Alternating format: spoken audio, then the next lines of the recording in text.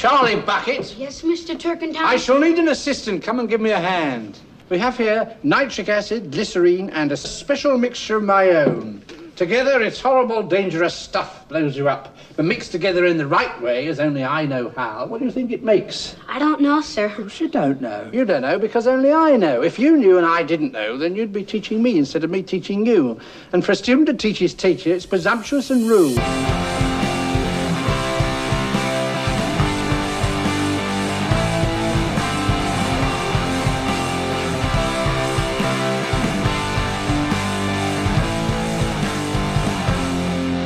Say what you mean. Hello and welcome to this week's episode of Say What You Mean. I am your host, Jeff. And I'm the other host, Jake. Well, we're after Christmas. We're after the Christmas episode. So you can take a deep breath. Yes, The relax. holidays are over.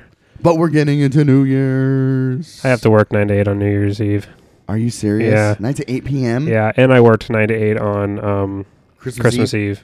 Oh, dude, no way.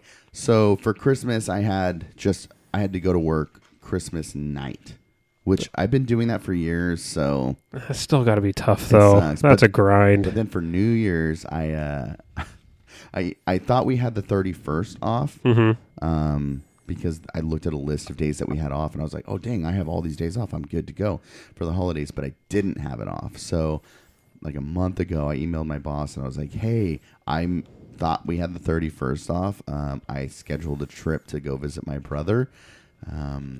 Could I get at least the 31st or the 2nd off? And he's like, why? Are you trying to shorten your trip if you only get one of those days off? And I was like, yeah. And he's like, you can have both of them off. What? So That's super cool. yeah, so for New Year's, I'll have the Friday, Saturday, Sunday, Monday, Tuesday off. Oh, my gosh. Yeah. That's going to be a fun trip. Yeah, and I always hate New Year's because I have to I'm tired. And Yeah. it's kind of the same thing with Christmas. It just sucks having that schedule. But now I can just, me and Jen and my sister and her daughter are all going to the beach for New Year's Eve. Oh, my gosh. I That's going to be found such a blast. My favorite restaurant of all time at the coast. I'm not joking. For the last 2 years, every time I've gone to the coast, I've gone to this city just for this restaurant. Ooh, where is it? It's in Newport. Okay. But they have I love fish tacos. Mm-hmm. I love these fish tacos. And I've been trying to find a place that makes them as good as this. It's impossible. Really? It is the greatest fish taco I've ever had in my life. So it's the best, the best burger in New York. Yes, exactly. Exactly. And I hope when I get back there, it still tastes like that good. But for the last few years, I've gone there and they've been closed. For either they were catering an event somewhere, so they closed, or they were remodeling. Oh, my Lord. Or they were at a food festival. That's got to be awful. You've been hyping this up all the way down there, looking forward to it, and then you get closed sign. Yes, I go to the door and it's we're not here today, sorry, and I'm just pissed. Well, this New Year's Eve party is at that restaurant. All ages, live bands, so my niece can come with us. That's awesome. Oh, I can't wait, dude. It's going to be so What good. kind of fish do they use? I don't know. Just fish. Yeah, but Is it white or a pink? It's white. Or It's white. white. Okay. I prefer white fish. Probably tilapia or something. Yeah. And then when that one time we went, Jen got a Greek dish, and it was so freaking good. Really? Oh, it's just So they just have a whole smorgasbord. Oh, they're just crushing it, dude. Yeah. It was it's so of good. different So foods. hopefully, I can enjoy some food while we're there and get to feast on that. But Cool. New Year's. Yes. So I don't think we can get to New Year's without talking about New Year's resolutions and it as a thing, but also if you do them. Mm-hmm. So what do you think about New Year's resolutions and shit? I think they're a great. I think they're a great idea. I just never fall through. Okay. So I got to the point where because then you kind of feel down about yourself. I didn't even make it 2 months into my New Year's resolution. So I just stopped doing them a few years ago because I hated the feeling I would get when I would never ever make good on them. Right. You fell short of your Yeah. goal. What about you? Yeah. Well, so there was last year when I was I'm not going to drink till graduation. Not anything, not a sip. And you made it to that. I made it to Yeah. that. And I think that was that was one that I had as far as a New Year's resolution and just made it. And I was like, it felt good making I that, bet, yeah. doing that whole thing. But other than that, I mean, that kind of gets me in the mindset of like, maybe I can do more. Like maybe I could be president. Didn't drink until from January to May, but Yep. and then next year I'm gonna be president. That's right. Makes sense. Am I too young? Logical leap. I'm too young, aren't I? 35 for Yeah, president. Yeah. I'm too young. But in You can be a 3 senator. years, I could be president. You can be a senator. Okay, And I'll do U.S. that. House I'll representative. do something like that. You got to be a senator before you run for president. Maybe. In this era, who knows? Yeah, right. Was the current president any of those things? No, he was not. So I could do anything, Jake. If I can not drink, I can be president. So you're not doing any this year. You have none. I mean, I always like to do some like easy things in my mind. Like I don't like to proclaim things because then people like close to it or kind of close to you that were around when you made the proclamation. Right. Are like, oh, how's put it that on going? air. Put it on air. No, I am not putting Put it it on on air. No, record. I just okay. So it was going to be I want to read more, That's mine. but that got shut down real quick. This last year was yours. Huh? Or next year's yours. This coming year is to read why more. Did it get shut down? We're not even to Well, New Year's yet. it got shut down because our library access got shut off from WSU. Yeah, how interesting is it that you checked when I checked? I just recently, like 2 days ago, checked. I checked yesterday. Yeah. Yeah, I was pissed. Oh. Mine's shut down too, so I was going to see if there's any way we can get access as alumni. I was going to call the alumni and just see if there's anything we can do. Yeah, let me know if I will. if they I do will. because I want to because there's a Facebook group and Dr. Lopez keeps posting all these journal articles and I'm like and I click on them like you don't have access, so I'm like okay, well I'll just go search it in JSTOR. Yeah. I'm sure it's in JSTOR, and then I found you no longer have access to WSU databases. You can still read more, dude. I know I can still read more, but I want access. I mean, I don't like. I'm not a big book guy. Okay. I'm much more. I like reading scholarly articles and journals, like journal articles, stuff like that. I'm the exact opposite. Really? I'll read them. I'll absolutely read them, but my goal has been to read more books. So I think I'm going to start with that Supreme Court book. I'm going to That book looks great. I'm going to hold off on that one before I dive into that, and because I'm going to take notes and I'm going to write in the margins and I'm going to get back into that kind of academic mindset while I read that for book. sure. So you're not going to read more. I'm not going to read more, but I think there's one that it's more of a life goal than it is necessarily a New Year's resolution, and that is get a different job. I like that. That's a good one. That's a good goal. Move forward at Yes. some point, not a Yes. lateral move, a legit like step forward in my life. I have remained idle in neutral for a long time. I think that's a good goal, and I will add that one as well. But other than that, I don't really. I'd like to say that I'm going to work out more, but it's hard on the schedule, and I'm a baby about it. Yeah, I am too. But I want to play basketball in May. That's kind of that is my goal. It just seems to be like May is like not commit to the whole year, but maybe commit to half the year. Yeah. So if I like the drinking, don't drink till May. Okay, I made that. Now maybe if I do a goal for another half year, then I can achieve that goal. So that's to get in better shape and work out and run more, and then start a team in May. If I have a goal of playing basketball in May, I got to work on it. Yeah. So that's kind of like For sure. what I'm thinking. Yeah.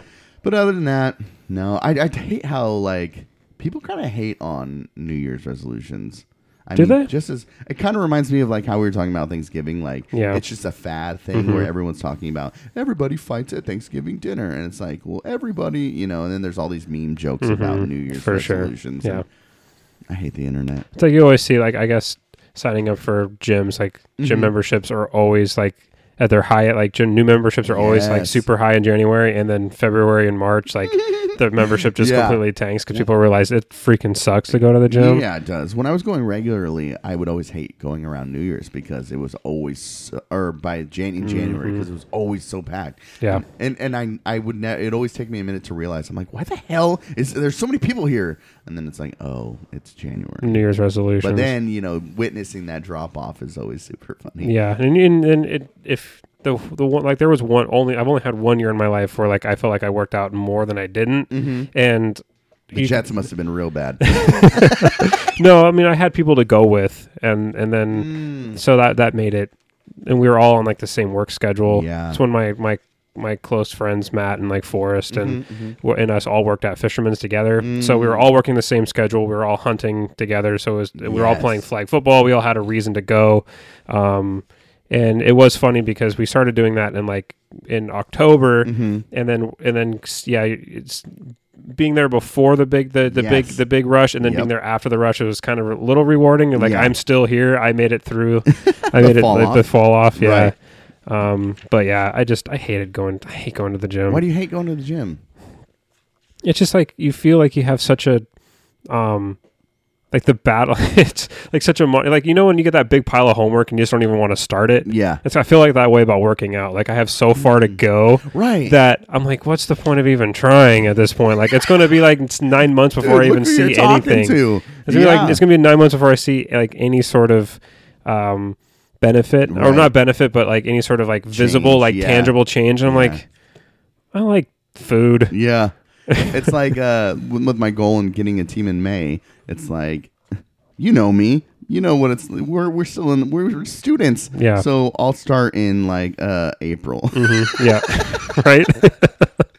Oh gosh. So yeah, I just thought it'd be fun to talk about. I want to kind of switch gears because we do have a bit to talk about. I think. I mean, I did a whole book report for you. Yeah. I'm excited. It's a book that I remember much more fondly than I probably should have. Yeah. Because but we'll get into that. But first, I want to get into and I think I've even on that book, just really quick, I think I've even like said like this was a great book and like recommended our listeners read this book. Mm-hmm. And I might have to amend my earlier statements. We'll get to it. But so stay tuned for our review of this book, because I went back and read some chapters, and you told me you wanted to talk about it. Mm-hmm. It's like I haven't read it in a long time. Yeah. I'm like I should go back and like read this, and I read like 2 chapters at work today. Oh boy! I was thinking when I was reading it, I hope Jake hasn't read this recently. But first, I want to get into this because I think I just like talking about education and kind of after we've gone through it. You know, both you and I were just talking about before we hit record, kind of furthering our education and looking at master's programs or PhD programs. So I think just naturally, you and I are in love with being students, and we like hearing the experiences of other students and judging the way people do other things. Definitely.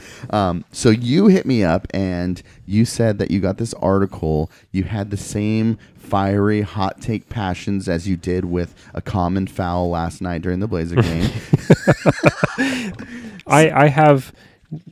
I feel like Mo Harkless fouling right there was just a bonehead move. Yeah. Often inbound. The worst foul in NBA history. I said it was the most boneheaded foul in NBA history. And ever. In a regular season game. I said ever. And like I'm sticking with that hot take. So, hit me with what you got. All right. So this article came to me via a girl that I work with at Fisherman's, and she's recently graduated high school last May. This is her first quarter at Clark. And I came up and asked her how her quarter's going. She's like, well, I'm in finals week. And I was like, oh, so what are you doing? She's like, we want to help me with my English 101 final. I was like, sure, shoot me the prompt. So she hands me the prompt and I start reading, and she's like, and I was like, oh, so what is it on? And she's like, well, it's on war. Uh-oh. And I was like, so, and then the student in me starts like, oh, this is awesome. Because one of my favorite classes I ever took in college was psychology of war. Yes. And it's that kind of political psychology. Political psychology has been something that I still like get super excited about. Yes. And I'm constantly reading about new things about it and different topics within the field. And so I was like, oh yeah, hit me up with the topic, and it's like open ended, and it's all based off of this. So it was an open ended topic, but it had to touch on something that the author of this one article, that was based off this one article that was written by this author named Brian Ferguson. And so I was like, well, do you have the article? And she gave me the title, so I went and Googled it and printed it out. And I started reading it, and I didn't need to get more than about a page to 2 pages into it to realize that this is one of This article does not belong. I think in your opinion, in my opinion, this article does not belong in a in any college class. Whoa, dude. Okay, so it's. Did you tell the title? No, it's War is Not Part of Human Nature. Yeah. By Brian Ferguson. Subtitle: War may not be in our nature after all. Yeah. So I thought that this was fun, and because this is a conversation you and I have had, like in the cafeteria, about whether war was a part of human nature, if it was a result of statehood. You and I got down a deep rabbit hole one day. One of our best conversations. Yeah, I remember that. I think that was like, it's conversation like those that made us want to get into doing this. So I want to know. I didn't get through all of it because you sent it to me last night. Send it to me earlier, dude. I'd love to. I was racking my brain trying to figure out, like, what do I want to talk about other than the joy of hate? And I was like, oh, this, like I said, and I was thinking, oh, this article. I want to talk about it. Not necessarily. We can break down the article and the argument and everything. I can disprove a lot of. I want to attempt to disprove a lot of the claims of this article. But also just talking about how I think. I will never say that post-secondary education is any way trying to brainwash anybody or trying to try to give such biased and work and propaganda, like basically propaganda that is trying to morph kids into liberal indoctrination. But when you see articles like these, and especially when you didn't have access to it, especially when you have a professor who doesn't allow for outside research, gives a very one-sided. The base article that was supposed to, that was the students in her class that were supposed to, you're supposed to use this as a launching point for their paper. It has a claim in here talking about evolutionary psychology. It's basically completely, it has one paragraph where it just basically says it's not a real thing. It's wrong. Okay. That whole discipline is wrong. Right. So let's just start with the overall arguments and premise before we get into those. Well, just one things. Really quick point. Okay. You didn't have you didn't have the ability. I didn't send you any. You don't know what other supplemental articles. There's like 4 other articles, and not a single one of them talks about political psychology. The political psychology or evolutionary psychology component to this larger debate. Yeah, and I think that's really unfair. Are you just singling that out because you are so passionate about it? No, because I think underpinning the argument of the underpinning every claim in this article is a very Rousseauian view of human nature. Define that. Okay, so because you and I have talked about Hobbes and Rousseau, and I think that people need to know what that means. So okay. So you want me to Google it? No. I can talk. About it. So, anytime you're going to try to talk about war and human nature, or just doesn't have to necessarily be war, because definitions of war, state of nature is what came up. State of nature. Okay. So, anytime you're going to talk about war in human nature and human nature, are humans naturally warlike? Are humans naturally more peaceful? And it's society and the pressures of society that cause people to be warlike. You have to be careful because the definition of war can be very broad, or can be very narrow. Okay. So really, and I think the author uses the term collective violence pretty well. Brian Ferguson, the author of this one, and that's collective violence. And I think some of my disagreement as I'm rereading, as I reread this from the second or third time, is that their definition of war is a broad, is a mass scale war between sedentary populations, where you have 2 distinct sides flying distinct banners, meeting on a battlefield and fighting kind of a conventional war. Yeah, he talks about like smaller acts of violence versus war.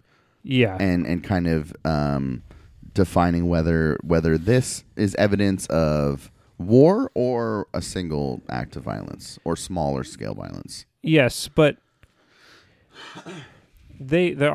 So anyway, back to Yeah, sorry. we'll get to all Yeah. of this. Put a pin in that really quick. So back to Hobbes and Rousseau. Yeah. You can't have a conversation about whether war or violence is a necessary is a precondition of the human experience without as a baseline talking about the arguments of Thomas Hobbes and Jean-Jacques Rousseau. And you have to combine them because Rousseau, who wrote at about 100 years later than Thomas Hobbes, both were Enlightenment thinkers. Right. Thomas Hobbes writing at kind of the beginning of the Enlightenment period, and Rousseau writing in about the middle to the end of the Enlightenment period, which spanned from the mid 1600s through the 1700s and into the early started to fizzle out in the early 1800s. Right. It's kind of like the early modern period, the Enlightenment period. So, anyway, so Rousseau was writing as a direct challenge to Hobbes' assertion of human nature. So both Rousseau and Hobbes are competing theories, Right. and Rousseau. We'll start with Hobbes. Hobbes wrote that. I'm on Wikipedia right now. It says Hobbes was viewed as a challenge to the 18th century Rousseau. Hobbes lived before.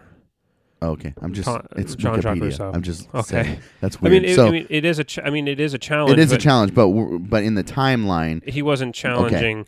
So if you're on Wikipedia and you're looking this up, we're just proving that. There's a lot on Wikipedia, which is why you should never use Wikipedia as a source. Yeah. Hobbes was challenging the nature of so it's important to look at the historical context of Hobbes and Rousseau. So Thomas Hobbes was writing at the time of the English Civil War, and he viewed that the collapse of the absolute monarch would cause much more infighting between human groups, that you needed that strong centralized power, what he called the Leviathan, to be over the top of humans as kind of an omnipresent presence to curb violent behavior. Because he viewed humans in a state of anarchy, which is to be without the Leviathan, without any sort of overarching power that outweighs the power of the individual. Yeah. That human existence is short and brutish. So Hobbes is arguing that we're innate, natural, just violent? No, he's not arguing. He's not making any claim about humans being born violent. Okay. But a human in a natural state of nature. So picture yourself, you're in a jungle, right? And there's no government. There's no rules. There's nothing keeping Lord of the Flies. There is no centralized government. There's nothing controlling you. Right. But there's other humans around you. And there's competition over resources. There's competition over safety. And I don't know your intentions. You're not my kin. You're not my, we're not friends. Right. I don't know what your intentions are. I can only trust myself for my own survival because I don't know, like, if I want to enter in an agreement with you, like, I'm going to trade you some buffalo meat for something else in the jungle or wherever, right? I want to trade you some meat for some, like, fresh water, right? I don't have there's no guarantee that you're not just going to club me over the head, right? And steal the meat anyway. So this is all pretty shitty analogies, but basically what it's saying is that you rely on self-help strategies, which are, you can only rely on yourself for survival. Okay. Because Hobbes is saying that in that kind of environment where you only trust your little in-group or yourself, right, causes people to become violent because they don't know what the intentions of others are. Not necessarily because they're naturally violent or because they see somebody and they're like, oh, I need to attack them. It's because there's something about the environment of anarchy that causes people to be violent. There is no precondition that we're born with that make us violent. It's the environment. Right. So of anarchy that makes us violent. The power above the government or the monarchy or a system like that governing that. Yes. Helps. Some sort of hierarchical system. The more Hobbes would argue that the more society that you have, everything that comes with society. Anything that comes with society, violence? the less violence you will have. Okay.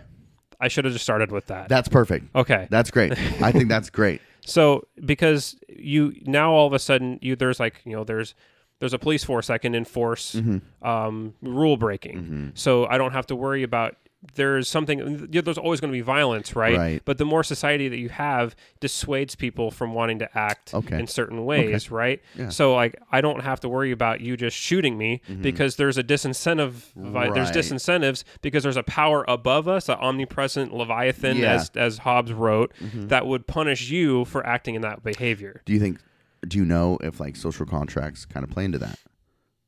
Like, yes, there is the idea of punishment, but also you are agreeing to abide by these laws for your own. Some liberty. Yeah. So John Locke, who wrote up the social theorized the social contract, was writing around the same times as Hobbes. They're not competing ideologies, but they're not really like interlinked. Okay. They're kind of both there. Okay. But they're not really like writing in response to each other. Okay. So about the mid-1700s, Jean-Jacques Rousseau was arguing heavily against what Thomas Hobbes wrote because Thomas Hobbes was writing in favor of keeping the monarchy instead of overthrowing the monarchy, with Oliver Cromwell overthrowing the King of England. Hobbes was saying he felt like if the monarchy was overthrown, society would fall into anarchy, what he calls anarchy. So he was wanting to maintain that heavy absolutist monarchy over the top of the people because he said that's because of humanity's, because of the alternative is the environment that can cause people to become more violent. Right.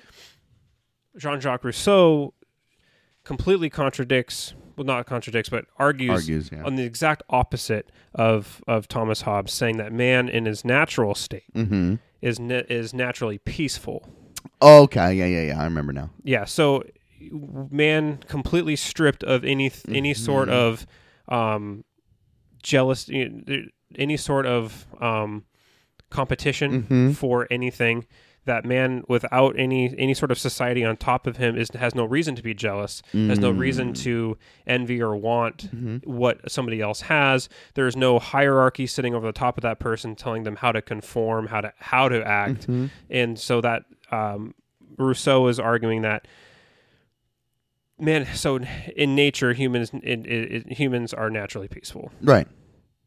That makes sense? Yeah, absolutely. Okay. I understand it now better than that day in the cafeteria. Okay. I think what helps is that I don't know what episode it was, but talking about that international relations and like, reaching out or not reaching out. You don't know the intention of the other. Yeah. Having that conversation definitely helps me understand this conversation a little better. Definitely. Yeah. So Rousseau wrote in the mid 1700s as there was a lot of movement against the church and wanting more separation of church and state within France. Rousseau was writing in France, even though he was from where the heck was he from? Genoa, I believe he was from Genoa. Okay. And so he was writing in France and was very critical of the monarchy and very critical of the very bureaucratic infusion of the church and state. Geneva, good job. And So it's important to note that the historical context of both of them writing. Right. Absolutely. Because I'm not going to say that either one of them are right. Yeah. But I think it's philosophies. They're interesting. Knowing the philosophies of these two is necessary. Being able to say this is Rousseau's argument of what he says is that humans are naturally peaceful, versus Hobbes saying that humans are naturally not really anything, but because of the environment of anarchy, are prone to violence unless there's society present. So that argument that Hobbes is making is interesting to me because he's not saying that they're anything. I feel like you would have to say they're either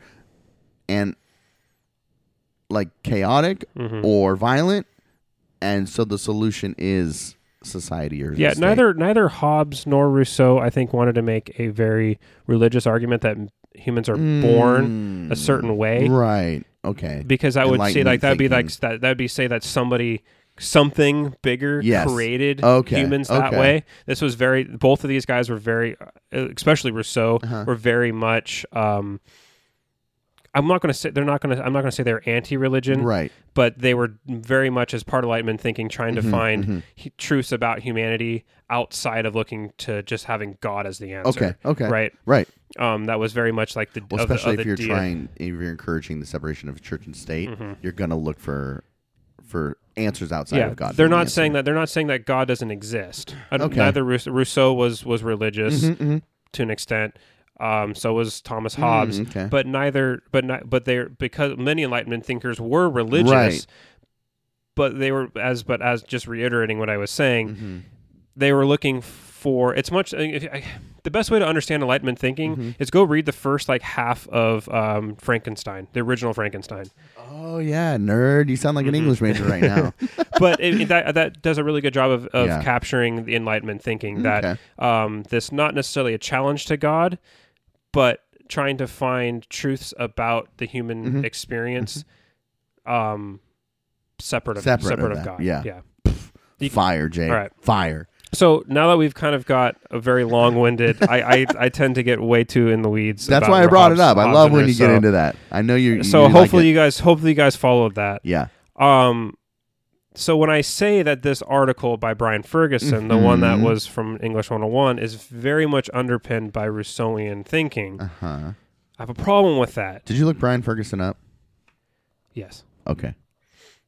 In his I read another an actual scholarly journal from him, and he was saying Lawrence Keeley, who's a archaeologist who's very much in the Hobbes camp, if we're trying to make this a dichotomy, right? Said he even mentioned, and I've read Lawrence Keeley's book War Before Civilization, and Lawrence Keeley mentions Brian Ferguson in that book, and then in this scholarly journal he's responding. Ferguson says Lawrence Keeley labels me as one of those flower child Rousseauian philosophers, and I'm like, yes, it's exactly what I'm saying too. Your the notion of the noble savage is kind of permeates throughout this entire article, which really even many anthropologists today just will reject this notion of the Brian Ferguson is a professor of anthropology.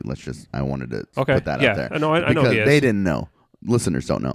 So, when we're talking about anthropology and stuff, and so he is a professor of anthropology at Rutgers. So and he's talking in this argument that you're talking about is with what is the position? What do they do? Archaeologists, which is a branch of anthropology. Yeah. I don't know if many people know that, but archaeology and anthropology is just a subsect of the anthropology discipline. And in Lawrence Keeley is an archaeologist, an anthropologist, and so they both have very different takes.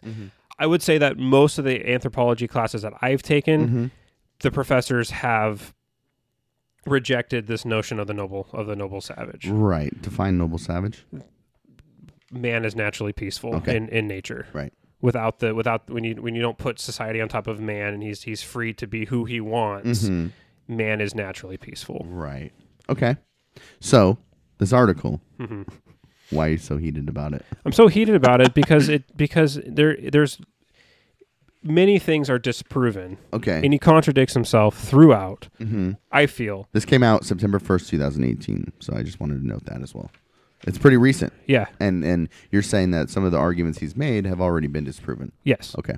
And some of it might become because of his very narrow definition of of warfare. Right. Which I take an issue with. Okay. Because do you have it? Huh? The definition? Well, it just I don't. He doesn't define it. Right. But all the instances where he says war has occurred, yes, he's defined as larger,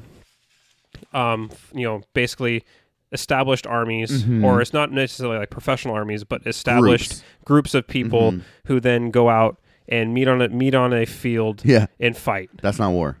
That is war. But that's what he's saying. It's a very narrow definition of collective violence. Okay. Lawrence Keeley, who is kind of would be a challenger to Ferguson's claims of this in this article.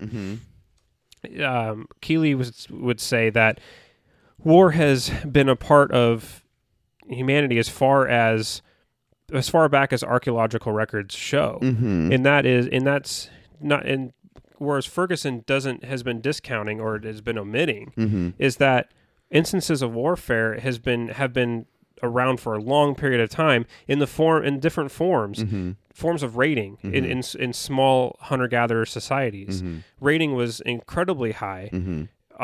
Sneaking into somebody's else's camp and stealing stuff from them that results in deaths. And I know Ferguson says in this article that those estimates are as high as 25% of every individual like hunter-gatherer group's population were killed in collective violence. Yeah.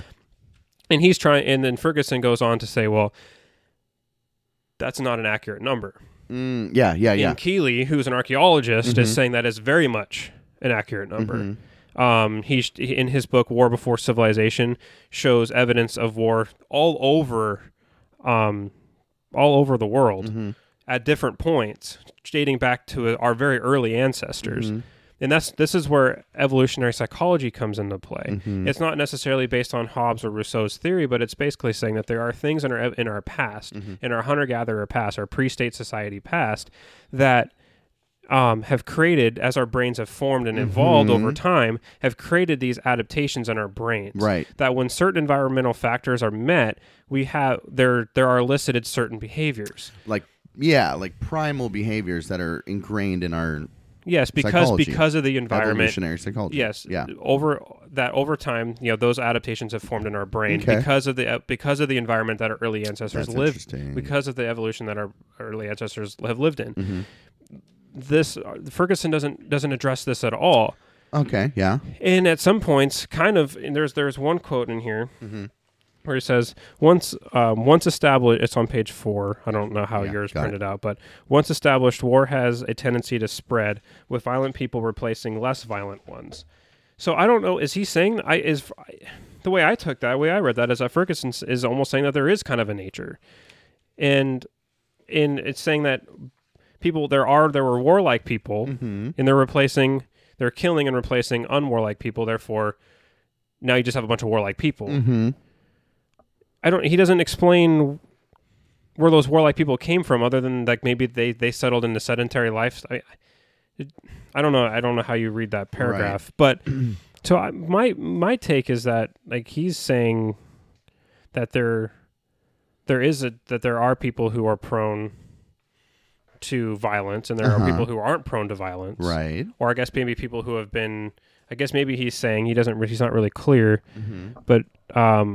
Is that he's saying that people who have been introduced to more complex and hierarchical societies are spreading, and they're taking out and replacing people who are in small band size right cultures. Okay. And those people are less warlike, and they're getting replaced by people like more structured, civilized people. Yeah, he definitely blames war on statehood and the establishment of like societal groups. Yes. So that's his basic argument. Yeah. And his basic argument is that war becomes more likely between groups of humans once there has become sedentary lifestyles. I mean, people are fixed in fixed locations. You have higher amounts of social complexity, and so that means established hierarchies, higher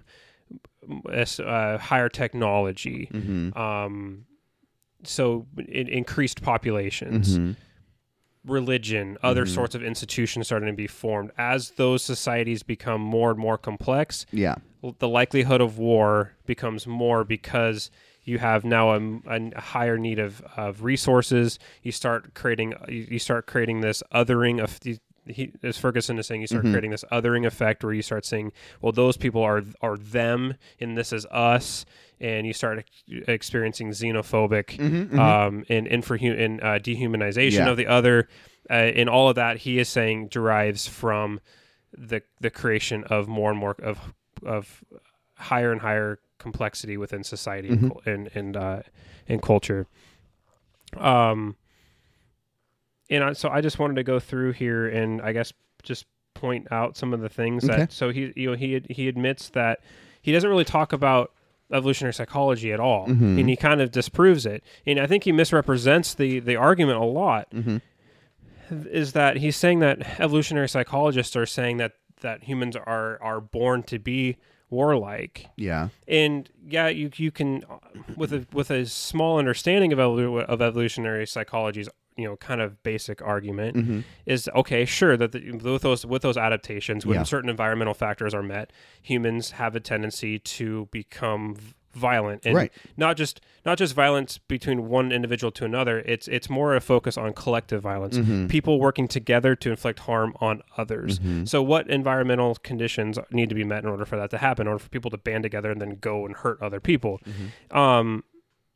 But what this author doesn't talk about is that very much so evolutionary psychologists are not saying that humans are hardwired to become that way, or they can't overcome those tendencies. And even some of the most well researched political psychologists would say that through education and travel, expanding that in-group in lessening the out-group of those who are in the out-group, you can tame that fight or flight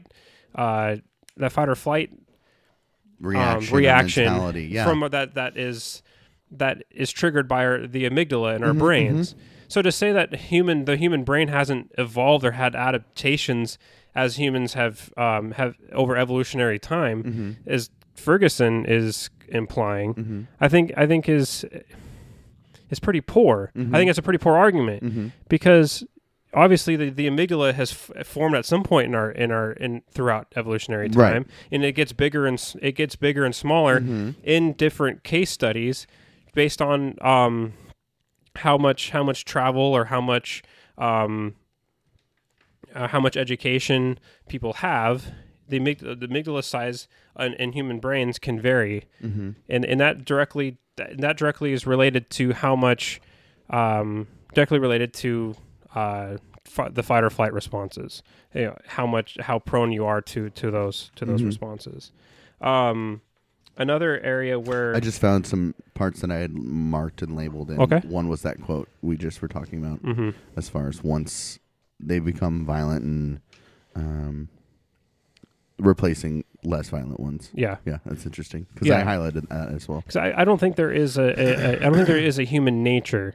I think there are certain behaviors that are elicited that aren't necessarily universal, but are pretty evenly found throughout different humans, human culture, since we all are originating from the same species.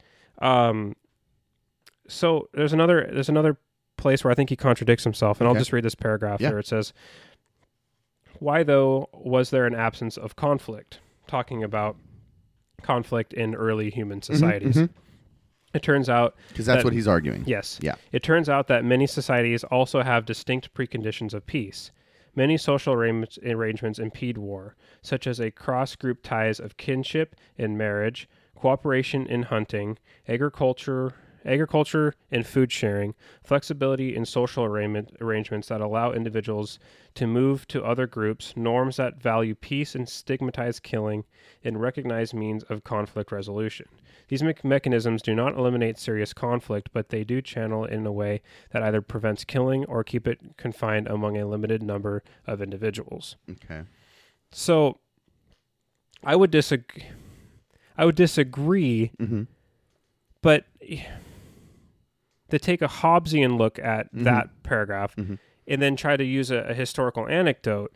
So you and I both know about the intricacies of the trade network that was present in the Pacific Northwest natives pre-contact, right? And then that was very much facilitated by a regional hegemon. And we've defined what a hegemon is on past episodes, but basically, really quick, what it is that there's like a group that is far more powerful than every other group, and therefore nobody even tries to challenge it. Right. And that would be the Chinook tribe in the Pacific Northwest, and that hegemony that the Chinook had over that region very much allowed for that trade network to happen. because what it did is it because there was no chance of rival powers coming up and challenging the Chinook. The Chinook kind of set the rules of the trade and allowed that whole facilitation to happen pretty much without a hitch. So I would say, as much he's arguing that it's that all of that interconnectedness between the Northwest tribes in terms of trade, right? For me, that looks at more higher social complexity. You need a higher social complexity in order for that trade to go off without a hit, to go off unimpeded, and having that hegemon in the Chinook tribe would indicate a level of hierarchy that contradicts the very and there wasn't. So I should also say there wasn't very many instances of, if at all, of fighting between tribes in this region. Right. Most of the Chinook and a lot of the other regional tribes, not talking about like the Nez Perce or the Blackfeet over in the like the Plateau Indians, but the coastal Indians did not have too many violent encounters, mostly because of the hegemony that the Chinook tribe had over other smaller tribes. That level of social complexity very much falls in line. I mean, that's just an anecdote, I think, kind of falls into the box of Hobbesian's view of human nature that he's using, that Ferguson is trying to use as saying, well, you have all this interconnectedness and this intermarriage, and that's But that indicates higher levels of social complexity. Right. He's not addressing that level of. He's saying that all of this is happening, but it's still staying at a small level of social complexity. But that's very not as I'm pointing out with a very specific region. Right. That it's what he's. That at least is a counter argument. Yes. To what he is saying. Yes, they're not just separate and then peacefully working together despite being separate groups. There is kind of a power kind of navigating the way that the network works or the way that groups interact with each other. Yeah. Regardless of if there's a law establishing, hey, we all need to act like this towards each other, there's still just that power that is kind of overseeing everything. Yeah. Interesting. Yeah, so I that was one area where that was a good comparison. I like that. Okay, cool. Yeah. Hope that came across well. My other point of contention with this article is that they put way too much blame on, or I guess not blame. Blame's not the right word, but the author puts way too much stock in the role that Europeans played. Yeah, I was like, uh-oh. As soon as I saw that, I was like, Jake's not going to like that. Well, we all know the atrocities of colonialism. Yes. We don't have, I mean, we could talk at length at British and French policy. Everybody hates Columbus Day. Around we can talk about the atrocities of the Spanish and the British and the French and the colonial infrastructure and imperialism. Yes, we can. Yes, that fundamentally changed indigenous populations. Yes. But to say that they were somehow peaceful and didn't have war between each other, there wasn't complex societies, is honestly like that's such a low bar. Like, that's so, like, almost he's arguing that they introduced it, the violence in the war. Not completely, but he kind of says it. So I'm going to read a paragraph here. Yeah. Then came European global expansion, which transformed, intensified, and sometimes generated indigenous war around the world. These confrontations were not just driven by conquest and resistance. Local peoples began, I think that's the key word, local peoples began to make war on one another, drawn into new hostilities by colonial powers and the commodities they provided. Right. That's not untrue. Yeah, we know of instances where there was violence between groups promoted by, again, looking at resources or access to resources or access to trading with the Europeans and et cetera, et cetera, et cetera. But I think you're right in pointing out the problematic word is began. Yes. Yeah. Cortez didn't conquer the Aztecs by himself in his 100 and whatever conquistadors. Yeah. He had the tribes he had the help of the tribes that the Aztecs had their boot on for centuries, who then saw the Spanish being there as a way to usurp the Aztec power. You see this consistently in and the British identified that and used divide and conquer strategies throughout their colonies, Right. all over the world. And they did it in Africa. They did it especially in India. Yeah. They used the Sikhs to help overthrow the Mughal Empire. They then used the Sikhs to then put down the Bengali revolt in the mid 1850s. There's all sorts of historical anecdotes you can point to where a lot of fighting was instigated by Europeans.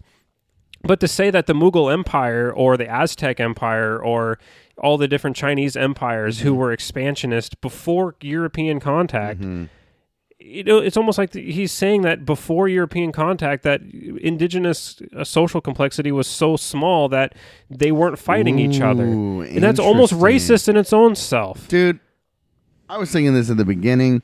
I freaking hate anthropology. I've told you many times, but the classes that I've taken by some professors, I totally get that idea or that sense of like racism, but also like they're just dumb savages who don't understand. You know what I mean? They just don't get it, and until they were civilized by Europeans, which is almost sounds like what this dude is saying. Kind of, but he's trying to say that Europeans like messed up their society. Okay, yeah, but then he's also degrading their social complexity. Yeah, that there wasn't massive amounts of there wasn't incredible empires. Yes, that were built in these incredible empires. Well, I mean, think the about Aztecs, dude. Oh, don't even get me started, dude. But yeah, I mean, he's totally doing that.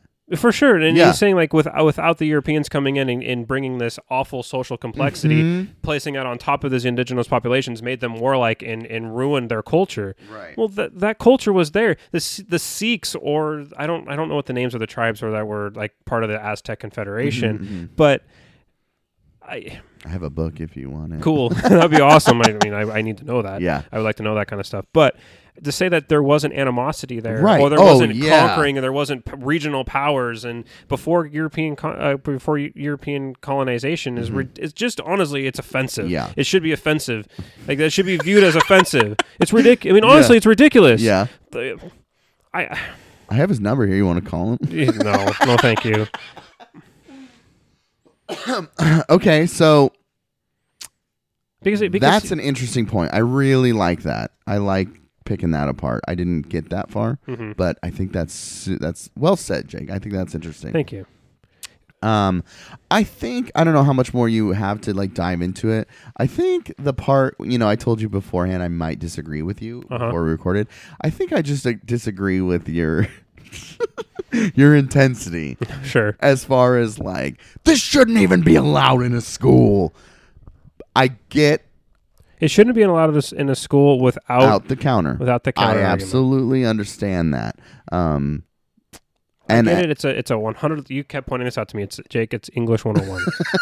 But yes, there's a lot of kids who are not going to be social science majors. Yeah. Who are not going to be who are not. This might be their only exposure to this style of argument. Absolutely. And to not even give something that introduces Hobbes, because most of the supplemental readings that were placed with this were all reinforcing this. So I was just, we were texting and I didn't want to get too much into it, but one thing I did do, and this kind of supports what you're saying, is I looked up the English 101 course description for Clark, and there is an emphasis on academic research for this class. I think that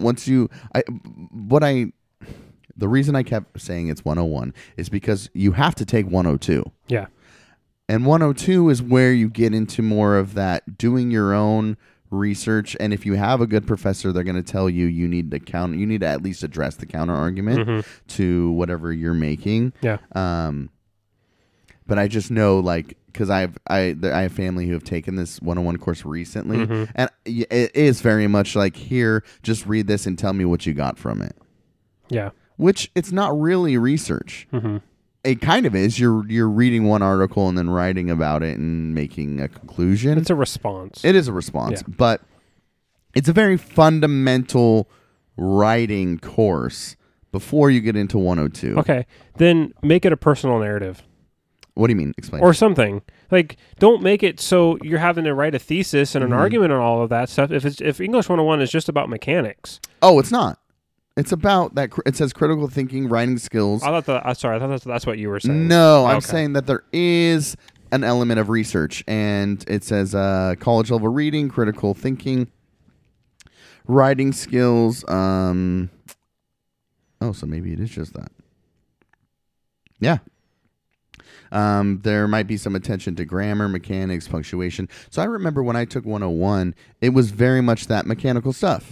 There is a little bit of critical thinking, but it's mostly the writing skills and all that. But you're saying is, okay, if that's all we're doing, then take out maybe this influential article if you're not going to provide the counter argument. It's highly slanted towards a very Rousseauian ideology. Yeah. Karl Marx was highly influenced by Rousseau's writing. Yeah. This is not something new. There is a lot of writing that is underpinned by Rousseau's theory of human nature. They might not all say like Rousseau had it completely right, but that idea that society drives human violence or drives class warfare, that hierarchy creates the condition where humans become violent towards each other. That kind of thinking is very much this article is not alone in that, but what this article does, I think, perhaps worse, is that it misrepresents the counter argument. It doesn't cite sources. Throughout this article, it talks about archaeological research, but doesn't cite anything. There's no like you can find the study here. Yeah. It's not even parenthetical. Right. Forget footnotes. Yeah. It's not even like this archaeologist said this. Yeah. It's just like archaeological evidence. What archaeological evidence? Yeah, you did text me that. That's my other part of it. And then my very last point about talking about social complexity. Driving human aggression and collective violence doesn't note or even attempt to explain the massive decrease in interstate war over the last 70 years. Right. Social scientists call the era that we're living in the era of great peace. That there has not in the last 70 years been a war between the great powers. How would Ferguson go to explain that? Because you could say that there's never been at any point in humanity, in the history of humanity, a more socially and technologically complex societies than Western societies. And why have those societies not gone to war with each other in 70 years? Right. It's the longest period of peace in human history between major powers. And so that either greater social complexity is driving that, or greater technological complexity. But as Ferguson says, both of those are causes for increases of war, according to the author. Right. So with social complexity, you have it could be political or economic. It could be both. Right. But at what point have states been more interconnected economically with globalization?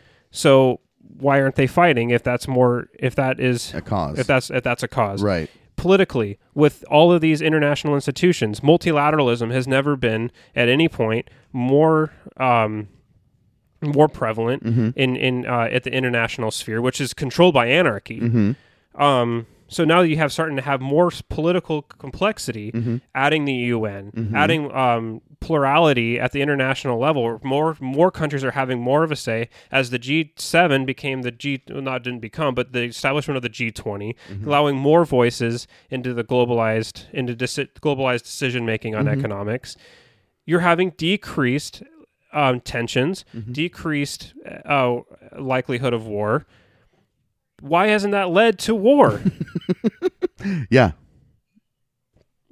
Ferguson doesn't bring that up in this. Yeah. And neither did any of the supplemental articles. So kids are going to read this, leave the class after writing something only using the stuff that was assigned to them, thinking that society... What kind of conclusions are they going to come from this? I was not sitting in the class, so I don't know how the professor was presenting this information. Yeah. But I can tell you, if I was sitting in that class not knowing what I know, Mm-hmm. I would think, wow, look at society. Society causes humans. We should have less society. Well, there's a whole other branch of research, a whole other disciplines that are saying exact opposites, and not one of them is getting any credence in this article at all. And that's my biggest problem with this. It's like amongst a lot of other things. Right. Do you remember your 101 course? Yeah. Nothing like that? No. Okay. Tell me No. about it. My 101 course, we had 3 papers. One was like a personal story. We had to tell a story. Yeah, I remember that. Another one was kind of like a response To an article or to an something, article. yeah. Okay, I remember And that. it was like it was like bias. Like they gave us like he gave us like 3 Yeah. articles from different news sources, and it was like, pick out the bias and talk about the bias here. And then the third one was kind of like a and we actually had to do research, and I think it was on it was a topic that he picked, and it was like nutrition, nutrition in schools. I want to say something like that. Interesting.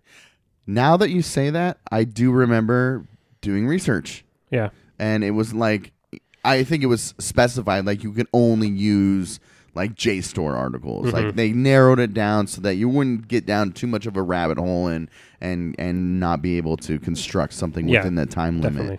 And they did give us a topic. I think it was it might have been nutrition as well.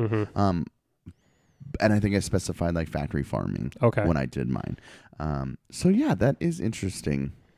Yeah, it had. I mean, this is a fantastic topic. Yes, it's a great topic. Right. I love talking about it. I got super excited when I was reading this because I was like so animated about it. I'm like, I gotta talk to other people at work about this, and like everybody was just like glazed over. Yeah. And I'm like yelling about Hobbes and Rousseau, and like there's only one person in all of the entire company that would care. And him and I had a good conversation. But, yeah, good. But it's just. Yeah, I don't know how you don't talk about raiding in pre-state societies, right, as being instances of collective violence, and just completely omitting that from your argument, right, saying that, and then therefore not stating, including that in your definition of war or warfare. Yeah. Does he say warfare at all? He does say warfare. Okay. Yeah, he says warfare, collective violence. Right. He even says in his opening, his opening paragraph, the word collective is key. He's not including people fight and kill for personal reasons and homicide. Raids absolutely are included in that, I think. But raids is a group of people deciding collectively to go and inflict harm or loss on another group of people. Yeah. I don't understand how you just admit that. She didn't even I have a really hard time with gender pronouns when talking about articles. Yeah. Brian Ferguson, the author, I don't know how you admit that. Right. I don't know how you admit that. And then say that war started once humans became sedentary. You have thousands of years of human history before that where raiding was consistently. And then you could even argue. So there's a great book called The Arc of War by Levy and Thompson, and it talks about evolution, not necessarily in a biological sense, but evolution as a metaphor. That war and social complexity has had an inverse relationship through the first two, they call the first 2 accelerations of human society. That anytime you had civilization was. Not that social complexity was driving instances of war, but they were actually mutually exclusive in that social complexity was driven by new technology and warfare. So walls around a village were a response to periods of raiding, and so the walls. So then the people who needed to clear walls then created new technology to break those walls, right? And now that you had more and more war, and now more and more technology geared towards war, driving social complexity. That that's interesting. So then, but then you get to the third acceleration in the modern time, in the modern area. Now that social complexity and war have actually now created an inverse relationship. It's flipped to where now, in they're saying that they think it's because of the technological innovations have gotten so good at killing people that the costs of war outweigh the benefits of peace. So therefore, people are choosing to find other avenues of war, like nuclear weapons, right? France and in the United States, taking out any sort of economic ties or democracy, which facilitates more peaceful avenues of taming aggression or taming tensions. Just the fact that both hold nuclear weapons, that mutually assured destruction element, keeps them from wanting to fight wars with each other. Right. That would be Levy and Thompson's basic article. But it doesn't, once again, it's completely left out. Completely left out of this that fascinating area of research. Completely left out of this article, right? And not even given by this professor as a supplemental reading or anything like that. Just there was such. I guess I was just disappointed for this girl that works at Fisherman's that she was introduced to such a fantastic area of research. But was only given one little side of it. And not allowed to explore. It's interesting because, my mind is trained to, okay, let's look at the author. Let's look at things he's written. I immediately started diving into that. But I'm assuming that's my training, my years of training to do that. You send me something and I'm like, okay, Jake is obviously passionate about this. Let's look into it. And these kids, I don't know, are trained well enough to do that. No. So regardless of if you're allowed to research other things, what I would do if my professor said, you're not allowed to look at other things but this article and these articles. Okay, I'm going to look into that author and I'm going to look into those arguments, you know what I mean, within that article. But that's just training, I think. Yeah. So with these fresh minds, again, we're not saying that they're manipulating minds to, like we said at the indoctrination. beginning. But I think it's not like there's some institutional collective. Like there's like the Illuminati pulling the strings above the universities, like let's indoctrinate these kids. No, I just think that's it. On this individual professor, she owes it to her students. Right. When introducing them, if you want this to be in your English 101 class, knowing how fresh these minds are, how much influence you're going to have over a very young, impressionable population of kids sitting in your classroom, you owe it to them to show them counter arguments. Because the prompt even said you're going to be great. Like part of your grade is showing a relevant counter argument, but gave no. I should have probably said that a lot sooner. But then gave no readings that had any sort of counter argument. They had one. There was this one article that talked about the just war doctrine, but completely misrepresented what the just war doctrine is, and it's just. I don't know. This just was really disappointing for me and angering. It angered me. Well, I don't, who knows what it is. Maybe it's negligence. Maybe this is all that professor's been exposed to and not, all the other aspects to war that you have an understanding of. I know that I haven't. I just think, I think maybe she's reading this and seeing that the counter arguments are in there. I don't know where. So here's a paragraph talking. So she has two paragraphs talking about he. Shit. God, I'm terrible. All right. Ferguson. So here, I'm going to read two paragraphs here. Okay. This is the only two paragraphs he talks about evolutionary psychology. Okay. If war expresses an inborn tendency, then we should expect to find evidences of war in small-scale societies throughout the prehistoric record. The Hawks, who he claims are the people who say that war is ingrained in human society, which is a misrepresentation of evolutionary psychologists. They're not saying war is ingrained in human beings necessarily. Anyway, the Hawks claim that we have indeed found such evidence. When there is a good archaeological picture of any society on Earth. So humans aren't like... Evolutionary psychologists are not saying that people were in our evolution in our evolutionary past were born to be warlike. Therefore, us being the ancestors of those people are warlike because of those because we're born that way. They're saying that like Hobbes, kind of echoing Hobbes, that the environment of pre-state societies caused people to have to act in certain ways. That created adaptations in our brain that have formed over evolutionary times, and why you see evidences of war when similar environmental factors are met in today's society that echo that are similar to the evolution to the environmental realities of our hunter-gatherer past. When certain environmental factors are met, we elicit certain behaviors, and that has been evolutionarily adapted over time. Not saying that humans were born warlike. Humans have, because of the environment, were warlike, and those responses then then formed adaptations in our brain out of necessity over, like, basically natural selection. Okay. Through natural selection, those adaptations became prevalent in human brains. Anyway.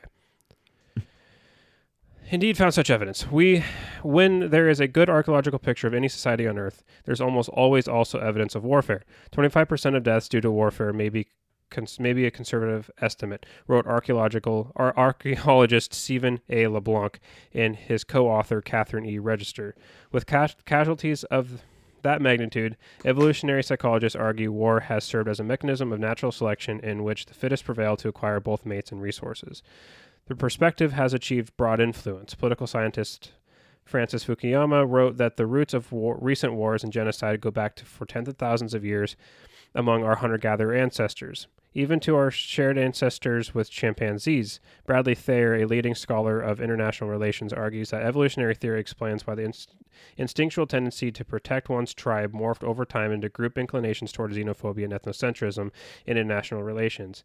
If wars are natural eruptions of instinctive hate, why look for other answers? If human nature leans towards collective killing of outsiders, how long can we avoid it? So that's the only mention he has of evolutionary psychology, and it's a misrepresentation of the argument for reasons that I listed. Dope. Yeah. Anyway, that's my take on this article. Well, that's why you got to be a teacher, so you can give that balance. Yeah, it's a lot of work to be a teacher. It is a lot of work. And I don't think high school students, this probably wouldn't be something you could probably teach in high school. Oh, yeah, that's why it's college. Yeah, but I have to get a PhD for that. We can get a master's. And teach at university? Well, community college. Not in the local area. Yeah, you can. Almost everybody at Clark's got PhDs. Well, yeah, they have them, but I don't know. I know I've looked at jobs and their minimum is master's, I think. Yeah. Yeah. Anyways, thanks for bringing that. That was fun. Send me articles earlier. I wish I would have gotten all the way through it. Yeah. Because I really like that part that we got into about it, as far as like making the comparisons of different groups and all that. That was fun. Cool. Well, I guess we're just gonna have to deal with a bunch of liberal hippies in the future, running the world. Yeah. Unless I do. Unless you do. Yeah. Which you're running for president. Yes. Yep. So do you want to get into the Joy of Hate? Yeah, let's do it. Okay. So you told me to read this. And I thought you read it a long time ago, and I didn't think you ever were going to. Dude, when I say I'm going to do it, I'm going to do it. Fair enough. Fair enough. You read it. So I have 16 bullet points with some sub-bullet points. Cool. That I just was taking throughout while reading. So I'm just going to say, I read this book before I went back to school. No, you can't preface this. This is your, like, Bible. Fuck. So, gosh. Let me look something up real quick. Go ahead. This book, there's many things wrong with it. Okay. However, the subtitle, so it's called The Joy of Hate by Greg Gutfeld. The subtitle is How to Triumph Over Whiners in the Age of Phony Outrage. Yes. That is something you and I have talked about quite a bit. Yes, and I think for me, someone who was quick to be triggered about liberals when I was prior to going back to school, constantly being mad at anything I perceived as a slight to my thinking, always getting just quick 0 to 60, like, oh, I'm going to like get really angry and tunnel vision and see red and like just want to like yell at anybody and call them snowflakes. Actually, that was well before the term snowflake was ever brought around in our political discourse. We'll never recover. But this book did help me see, if this book did one thing for me, and that's the one thing I remember it for, so I probably see this book with rose-tinted glasses, is that it made me see that being angry I'm all of that anger was misplaced. Like I was being angry because I felt that I should be angry because it was an attack on Republicans. It was an attack on what how I visioned America. That is interesting, because all I got was that you're supposed to feel like that. I felt like throughout the book he's validating that it's okay that you felt like that. Really? Yeah. Okay. But it's interesting that I mean, I don't care what the book says, that that's the lesson you learn. Like, whoa, maybe I'm kind of being a baby about it. Mm-hmm. If that's the lesson you took, then that's great. But the whole time I'm reading this, I'm not joking, Jake. There was one point where I was like, I might stop, but I powered through it and I finished it. I read every word. I read 2 paragraphs. No, sorry, I read 2 chapters. At work today, getting ready for this, and one of them was "To Obama, Borders was nothing but a bookstore." Yeah. So let's go. I through got notes on that. All right, let's go through your. One thing I want to say real quick points. is you told me that it gets better as it went. Oh, it definitely got worse. Oh, it got way worse. I honestly feel he started off strong within the first few chapters. Like, even if what chapter is that? The Obama Borders one. Yeah, it doesn't have chapter numbers, but even regardless, not irregardless. I didn't say that. I said regardless. Regardless, I felt that just within the first few chapters, I was like, okay, I can see where he was coming from. I'll preface this by saying that he was a Fox News commentator, and kind of the overview that I have up here right now says, Greg Gutfeld hates artificial tolerance. At the root of every single major political conflict is the annoying codding Americans must endure of these harebrained liberal hypocrisies. In fact, most of the time, liberals use the mantle of tolerance as a guise for their pathetic intolerance. And what we really need is smart intolerance, or Gutfeld reminds us what we need to call common sense.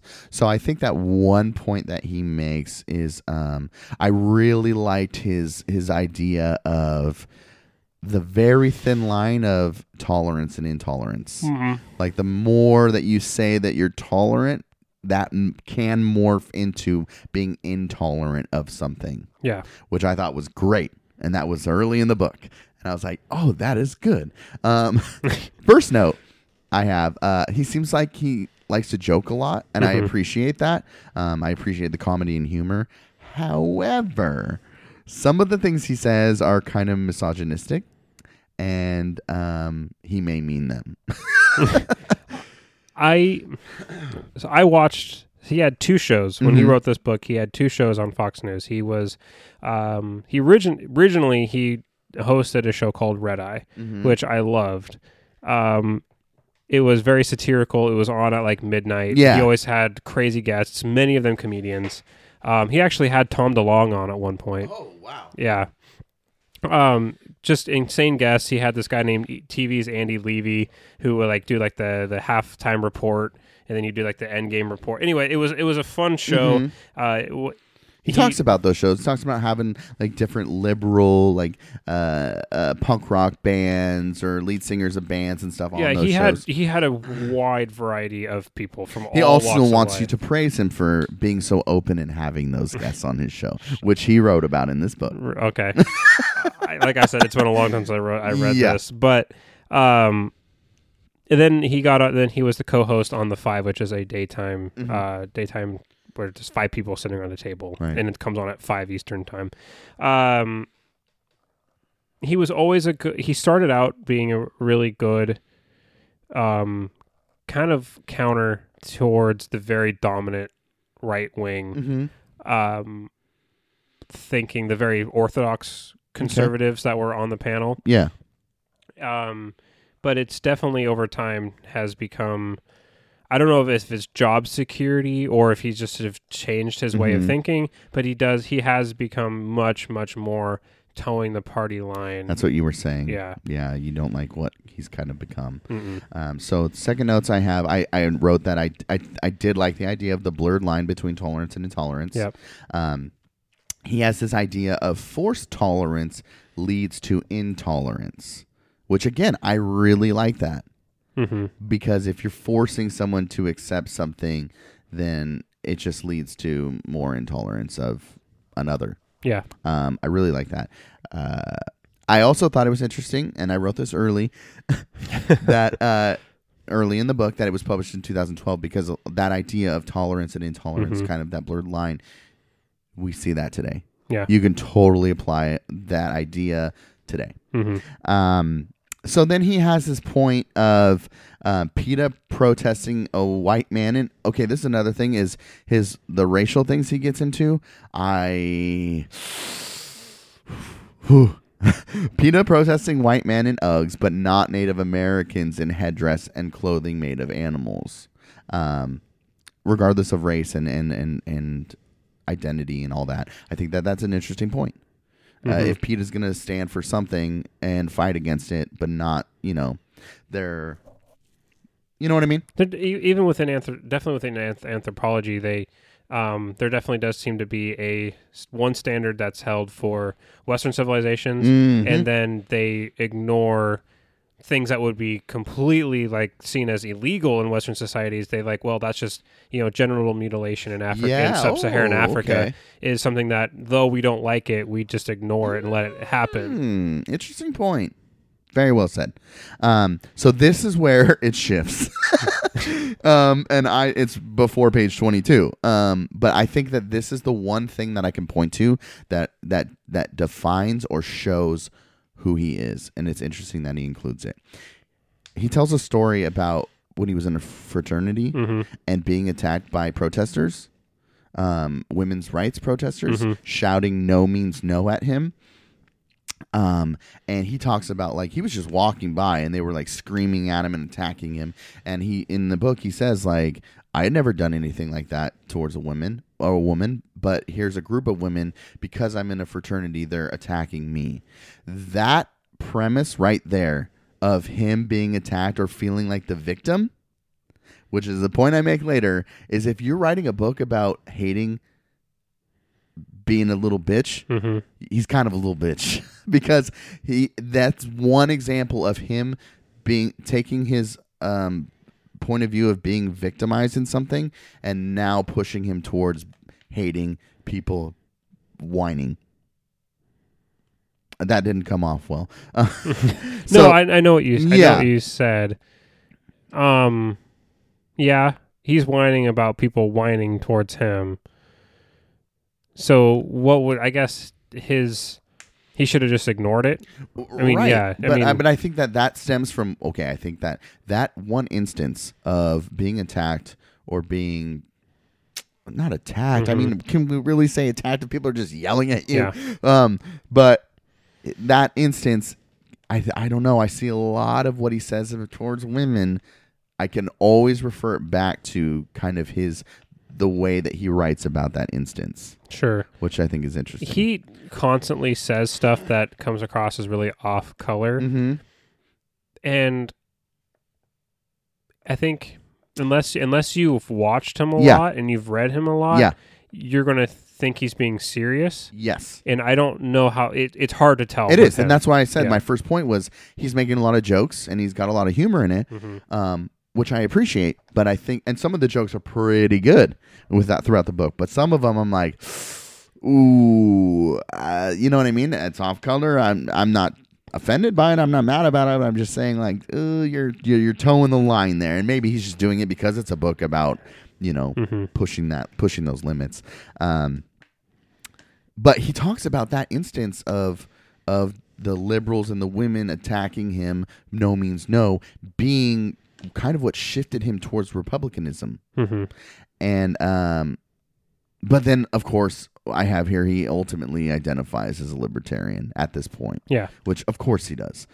Don't get me started on that crap. So then I have a quote here from page 22. I once said to Kylie, I thought that Greg Gutfeld was the one true libertarian. Oh, interesting. Okay. I might be wrong. I might just be completely wrong because he's not anymore. Right. But I felt after reading this book that he was. But anyway.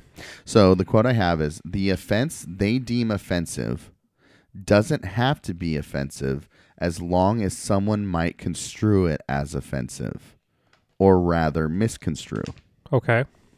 How do you take that? So I mean, it's interesting because that's kind of the theme that comes up and over is if he doesn't like the fact that if one person deems it offensive, then it's offensive, or if a joke, I think he's talking about humor at this point. If a joke is offensive or misconstrued as offensive, then there's the requirement of apology or backtracking.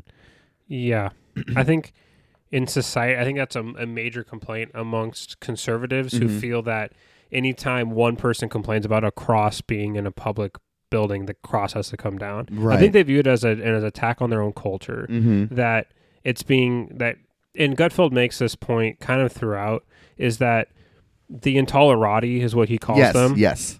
Want to control. They're using this. Everything's offensive. Everything but you need to be tolerant of everybody as a way to control American culture and discourse. Yes. So I don't know. I sounds like you probably. Obviously, there's a lot of room there to discuss and argue and back and forth. But I think that when he does say like. When one person, like the point that you brought up, that quote you read, that one person complains and therefore we're all required to change. Right.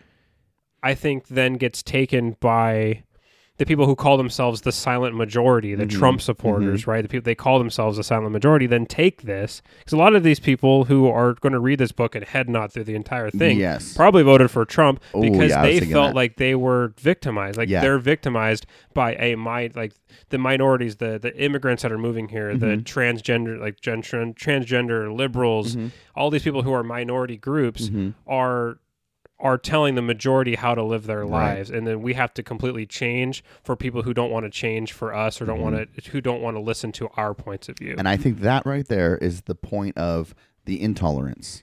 I think when you're forcing people to be tolerant of something, that is intolerant.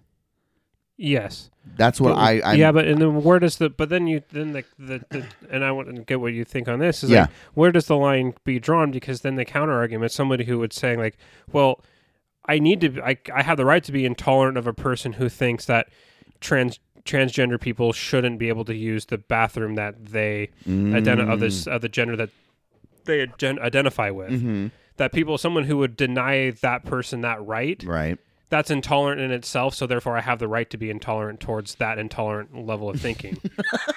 Did we just enter the Matrix or Inception? I think so. So many levels. I don't know.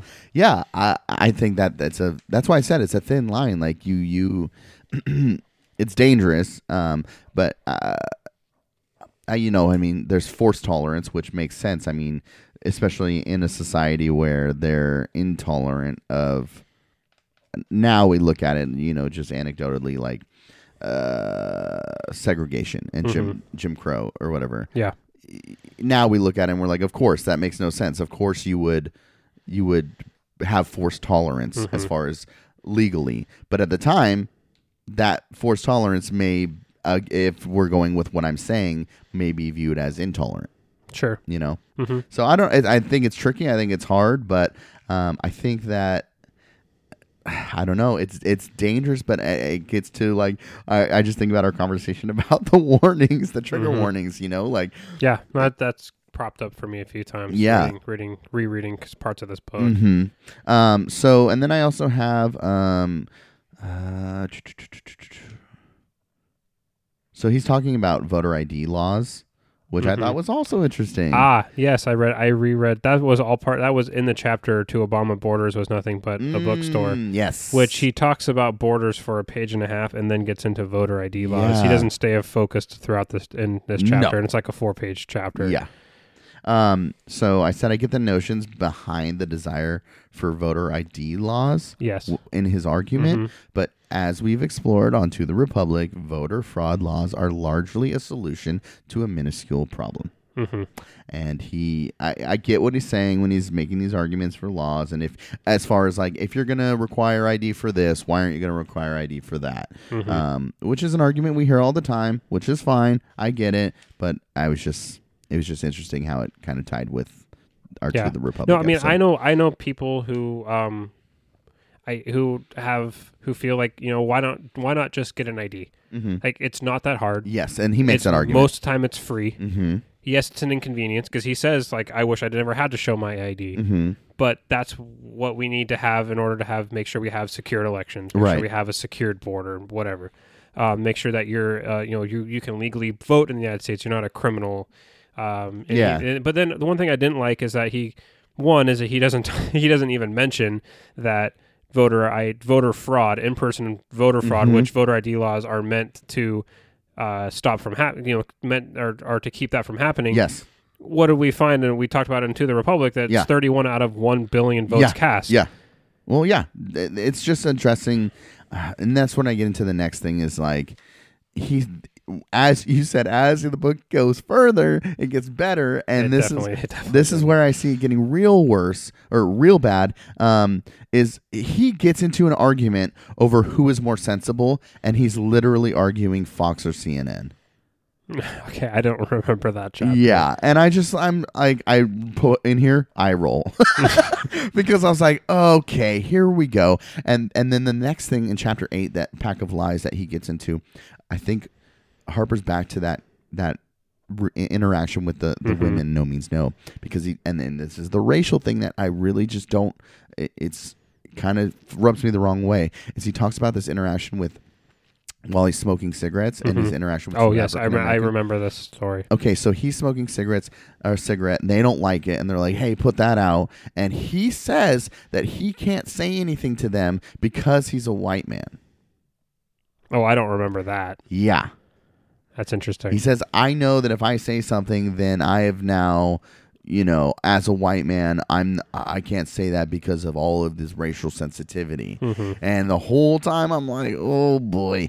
And that's what I continue to start seeing as the book furthers, is a lot more of these personal stories that then he uses them as a jumping off point of how the world is so sensitive to DNA and why everything's so hard, which I think is the exact antithesis to what the book is. If you're going to say like, hey, this is why we're all soft and we shouldn't, this is how we overcome phony outrage. Every chapter and later in the book is about how he's dealt with something and how he feels about it. And it just seems like, well, dude, you sound like you're pretty outraged by this whole interaction with these African American women. Yeah. And then he gets into like this whole like how smokers, he literally says smokers are the target of a society that has moved to tolerate more. So now they've because they're trying to tolerate everyone, well, nobody likes a smoker, so let's shit on the smokers. Yeah.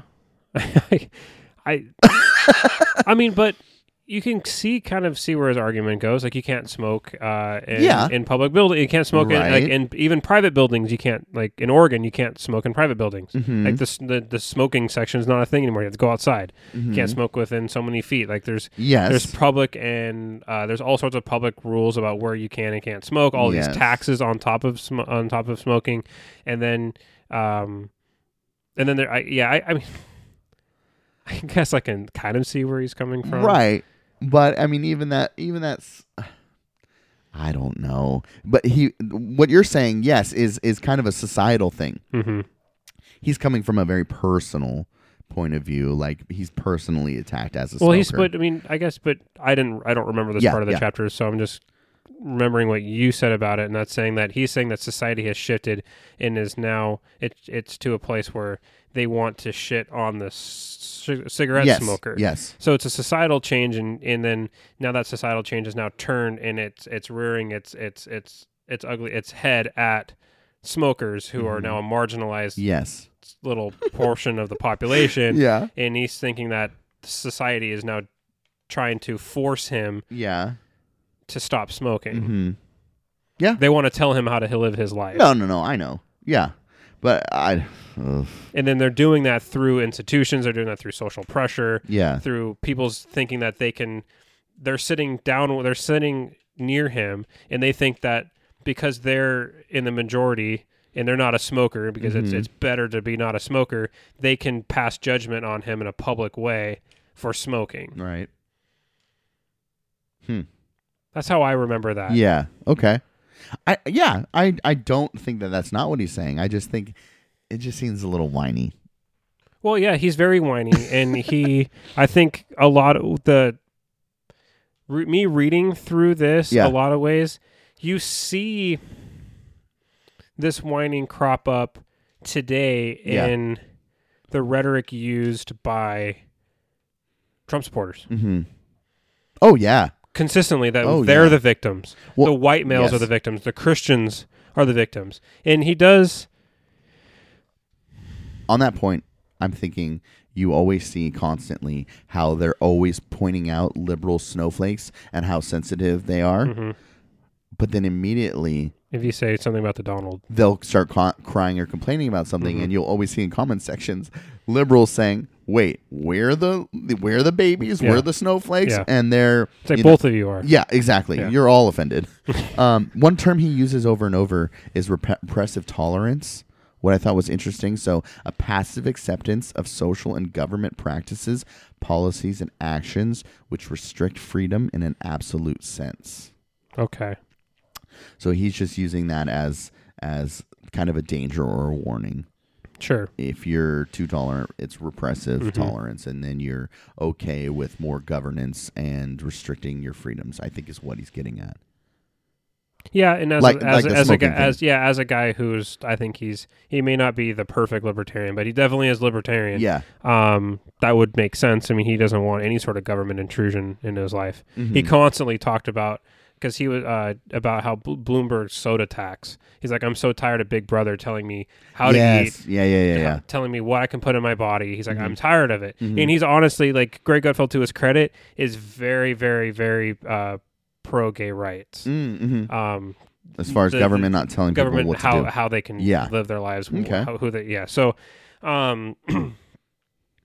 yeah, he's just a very interesting guy, and there's a lot of the stuff you hear today, because this book was written 2012. Was it 2012? Mm-hmm. Okay, that's later than I thought it was, but it was definitely pre-Trump era. Mm-hmm. I think you can definitely see, like, Christians thinking they're the ones under attack. Mm-hmm. And he's saying, like, in this book, you are the ones under attack.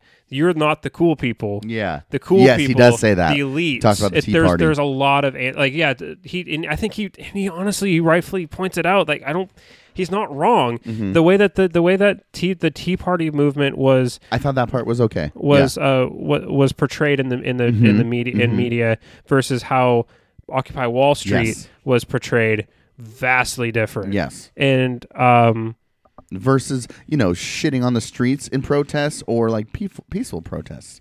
It's just because it's an older group, or you know what I mean. Mm-hmm. They're not as exotic in their. They're your, like, as he puts it. They're your mom and your dad, your grandpa and your grandma, who have jobs but felt like this was a worthy enough cause. If you're protesting after 5 p.m., you're lame.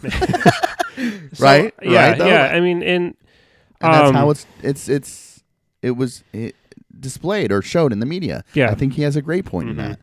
Yeah, and I think that gets to my larger point that people feel like pointing out that if you say one thing, like in an anecdote, something I saw yesterday about, so you saw that in the Miss Universe pageant, the contestant from Spain was the first transgender woman to compete in the Miss Universe pageant, and there was a lot of people questioning. It's like, well, how can a man compete in a woman's competition? Yes, and there was a lot of not dialogue, which you're not going to find in a comment section, but like everybody, like, you're transphobic, and that's like laying these labels on people who just legitimately had concern, like, I don't know, I don't know if you call them concerns or an opinion, I think, and then they just get lambasted as transphobic, right? And I think that's where, and you have to be okay with everything, otherwise you're seen as intolerant. Mm-hmm. You have to accept everything we decide needs to be tolerated, because I think at the root of what Gutfeld is saying is that the people, if you're a white Christian male in the United States, you don't get a say anymore Right. on what should or shouldn't be tolerated, what culture is going to be, how basically any sort of decision making. Right. That you have to now accept whatever the elite or the cool people are saying needs to be tolerated, and you have to completely check every single box. Otherwise, you're racist, you're transphobic, you're homophobic, you're anti-immigrant, everything. If you don't constantly get on board with every new fad of what you need to tolerate, you're to be left out. You're an outsider. You're an uncool person. Yeah. I'll say socially. Yes. Oh, definitely. Because legislatively and in the government, it's all old, white, religious men. Yes, for sure. So if you are feeling outcast or kind of discriminated against, it's I think the emphasis is socially. But I mean, that's every day. Yeah. That's your everyday interaction. That's social media. That's you feeling like you don't have a voice socially, which can be problematic. Yeah, and I think people feel like Trump gave them a voice. Yes. Unfortunately, that voice is I mean, regardless of, you can say like, "Oh, I don't want to be called a racist," but what we're saying is legitimately, like, objectively racist. Yes. Yeah. You deserve that label. Yes. But I don't know. I don't know. I just had a legit, there's this one person who said, "Your transphobia is boring and something else. Congratulations on being on the wrong side of history." I saw you say something like, "I'm not going to get into transphobia or the trans topic." Yes. There's no point. But you hate Because that expression. I don't know enough about trans rights, trans, like, what Community. what are they arguing Yeah. for? Like, what do they want? I don't know Society, enough right. to even have like a legit conversation Right. on it. I'm too ignorant. But I will say, if you say the words "wrong side of history," you've never studied the discipline. You said that. You hate that I expression. hate that expression. Tell me why. Oh, man. Goodness. I hate it. I don't like it because you can't put today's Yes. norms and values Yes. and then try to hold the past to those norms and values, because their culture, society, values, norms, beliefs, practices change constantly. Yes. Nothing is static. And to try to look at the past through the lens of today and the norms of today skews how you see the past. And I think it can be dangerous when studying it, because I think it gives you a distorted view of the past. And I think honestly, it actually dooms you to make similar mistakes. Yeah, I'm wondering about like social context of a time or of like a major event. So, Nazi Party. At the time, I'm sure all of those people didn't think it was a bad idea. It just so happens that now we're removed from it and we saw what happened, that we can say, oh, if you were a supporter of the Nazi Party, you were on the wrong side of history. So I'm not saying that in regards to trans issues, but what I'm saying is that what if there's an issue today or an idea today that everybody socially backs, and then 50 years from now we're like, oh, they were on the wrong side of history. You know what I mean? That expression is problematic. What's right and what's wrong is socially determined anyway. Yes. That's why I wanted you to explain. One last thing, I think that towards the end of the book, he's talking about, I think it's chapter 10. I don't remember what the name of the chapter was, but he's talking about Hollywood. And people like kind of being forced into apologizing. This again, getting on the liberal conservative argument as he does throughout the book. But he talks about how messed up it is that some comedians. He uses Janine. I have it here. Janine Garofalo might be racist for suggesting that a black candidate for the Republican Party for president is a plant. And how she got shit on for that, because that's, they can't think for themselves. That's what he argues. Like, that's racist. Yeah. But then he argues that if an individual in Hollywood makes a mistake or says something like that might be offensive, that the pursuit of furthering your understanding or knowledge of a group of people or anything that you're a bitch for doing that. Like, he kind of says, like, you're a pussy for apologizing, is what he's saying. So he says, like, he uses multiple instances where actors have said something that was offensive, and then he uses what's his name from Seinfeld? Kramer? Yes, You guys like Kramer? when he was yelling at that dude in the crowd and calling him the N-word over and over. Well, then he went and left to another country for 4 months, and Gutfeld talks about this, and then how he comes back, and he's like, hey, like, I've experienced... It kind of makes me think about your ideas as expanding your circle and interacting, and he may be full of shit in his apology. He may be just saying what needs to be said in order to be integrated back into Hollywood, and he uses other examples of actors doing the same thing. Saying something offensive, leaving the country, kind of distancing themselves from Hollywood, then coming back and saying, hey, like, I have a better understanding of culture and people, and I'm sorry for what I said. Here are the things that I'm trying to do to better society that we live in today. And he shits on that. If they're doing it inauthentically, then you have every right to shit on it. But that idea of trying to make yourself more understanding and better, I don't think warrants that. Yeah, I would agree. Gutfeld's probably trying to say that he was pressured into making that apology. Exactly. Yeah. But again, I think that we don't know. Nobody's going to admit I was pressured into this so I could keep my job in Hollywood. The other thing about Hollywood is that he talks about is like the inconsistencies and the outrage from liberal movie stars and liberal actors. Yeah, is that when a conservative actor or a conservative politician says something, there's all of this, we're going to try to get him out of office. We're going to blacklist them in Hollywood. But if something happens from on the if a liberal, if someone who is part of the cool club, the intolerati, that Gutfeld labels them as, if you say something that's racist, as long as you have that liberal brand, you're protected.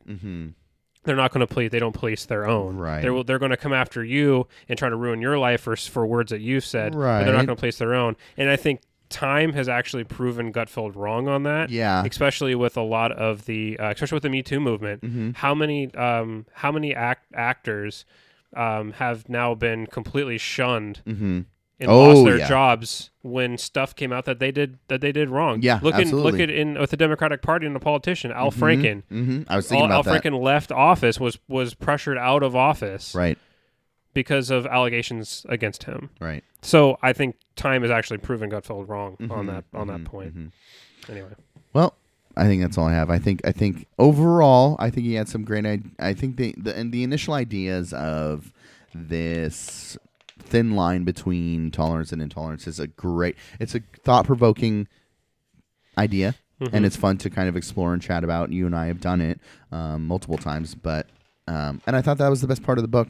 I think that you'd have to read it again or read it, but I think that a lot of what he brings up and jumps from are all these personal instances, even Occupy Wall Street. I think the point you made is fair as far as the way it's portrayed in the media, but I think it all stemmed from, especially this negative attitude towards it, is he's walking by it every day because he lived in New York and he's seeing it. So I think that. But you see that today with Patriot Prayer saying they're portrayed one way, but Antifa is not portrayed in a negative in a negative way, and they're just every bit as violent, right, in their protesting, right, and they're the ones actually shutting down roadways and keeping people from being able to go to work. Yes, so I think you see that's the same complaint from the right as you did back then, too. I think me just being a nerd, I'm expecting him to stick more factually instead of... Oh, there's nothing factual about this. He claims that the United States is the only state that is not allowed to have a border. Yeah. Which is ridiculous because the EU has an open... That's the reason why England left... why Great Britain left Brexit. Yeah. The United Kingdom left Brexit is because of the open border policy of the EU. Right. It's ridiculous. Yeah, it's all those like things where, it's dangerous because... While other people might be nodding, yes, I'm doing the dog head tilt, like, I think you're right. He was definitely wrong on the border thing. Yeah. Like he said, like France has like defends its border with tanks. Yes. And like that's not true. Yeah. Like that's just not true. France has a high immigration Right. rate. Anyway. I do appreciate the suggestion for reading it because you know how much I like kind of getting into the mindset or ideas of those who think differently than me. I've been watching more and listening to more right-wing podcasts and YouTube channels and stuff. And this was, I think, kind of fits into that idea of understanding, but also it's thought-provoking. It gets me to think differently about maybe things that I was set in my ways and maybe now having a new perspective. Yeah. So thank you. You're welcome. I'm glad you enjoyed it. Yeah. For what you got out of it. It is definitely an insight into early, kind of early Trumpism. Yes, I agree. So it's an interesting delve into it. Don't take anything that is written in here as factual. Yes. As you pointed out. Yes. Mostly this is just his, as you say, is your biggest critique is that these are just his observations. Yes. Yeah. And then he tries to extrapolate off of his personal observations and anecdotes. So it's definitely a book that if you're looking for it, if you want an echo chamber, go buy this book. Buy this book and read it. It gives you that echo chamber you're probably seeking. But I think it's good to expose yourself to other ideas, guys. Check it out. Yeah. Jake, this has been fun. It's always fun, man. I'll see you next year. Yeah, next year. All right, guys. Check us out on social media, Instagram, Facebook, and Twitter. And thanks for listening, as always. We'll see you guys next year as well. Yep. Bye 2018. Bye. Bye.